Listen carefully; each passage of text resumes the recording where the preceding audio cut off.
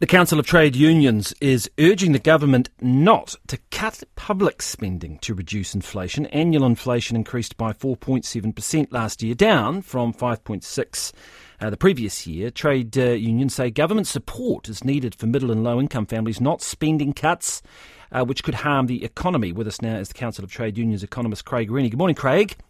Good morning. Why not cut and assist the Reserve Bank in taking demand out of the economy to bring inflation down? Inflation's already fallen, as you say, down to 4.7%, down from its high of 7.2% 18 months ago. On a quarterly basis, inflation was 0.5%. So inflation right now over the past 3 months is actually at the Reserve Bank's target rate of 2%. So we don't think there's a case for further public service cuts to support inflation. None of that case ever really existed in terms of New Zealand. New Zealand doesn't spend that much on its public services in comparison to other countries, and certainly the fall in inflation that we've seen to date has happened without any public service cuts actually taking place. And we think that the public services that are being delivered are going to be necessary because we see unemployment being forecast to rise to well above 5% over the next year. So we're going to be cutting services at exactly the same time as we need increased public services.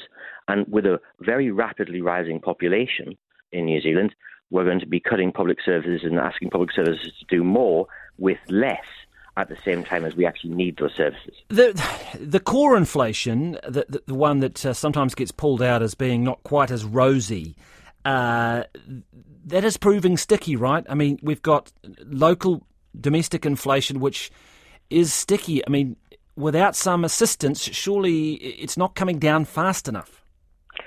Tradable inflation was much lower, you're right, and non-tradable inflation, or what's sometimes called domestically produced inflation, wrongly, was stickier. But that's not the same thing as public services then being able to influence that. If you cut public services, it's not going to reduce anyone's rent, which will be part of that.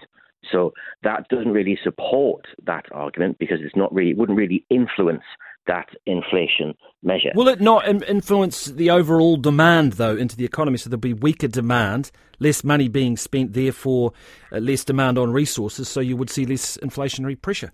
Well, one of the biggest drivers of demand and overall inflation pressure in New Zealand is petrol prices. And petrol prices in New Zealand, fuel prices in New Zealand, have remained static over the past 3 months. And in fact, over the past year, they would have fallen if we hadn't taken away the fuel excise duty relief that was provided by COVID. So there's not really that case. And one of the best things we can actually do is actually support low and middle income New Zealanders.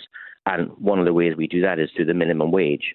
We haven't seen a minimum wage increase yet from this government, despite it actually being due, or the decision usually having been made in December. So we have those households have a great deal of uncertainty as to whether or not they're going to get that support. Let's talk about that. So what have we got? 2270. What would it need to go to?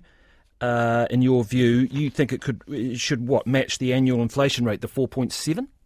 Well, as an absolute minimum, we should be making sure that the minimum wage rises by the cost of living, and preferably by the cost of living for those who have the lowest incomes, rather than just the general rate. In a more perfect world, we would see the minimum wage rise to the living wage, because that's calculated to provide lives of decency and opportunity for households in New Zealand, and it's calculated off their real costs rather than just an arbitrary number, which is what the minimum wage happens to be.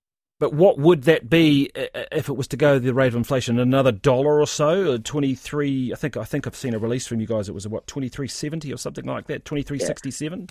So it would add 4.7%, 5% to the exact figure. So around there, around another $1, and that would be worth a lot more to those households, because you'd be multiplying it by 40 than the value of any potential tax cut that's on offer from the government right now, which would be in the order of $2 a week.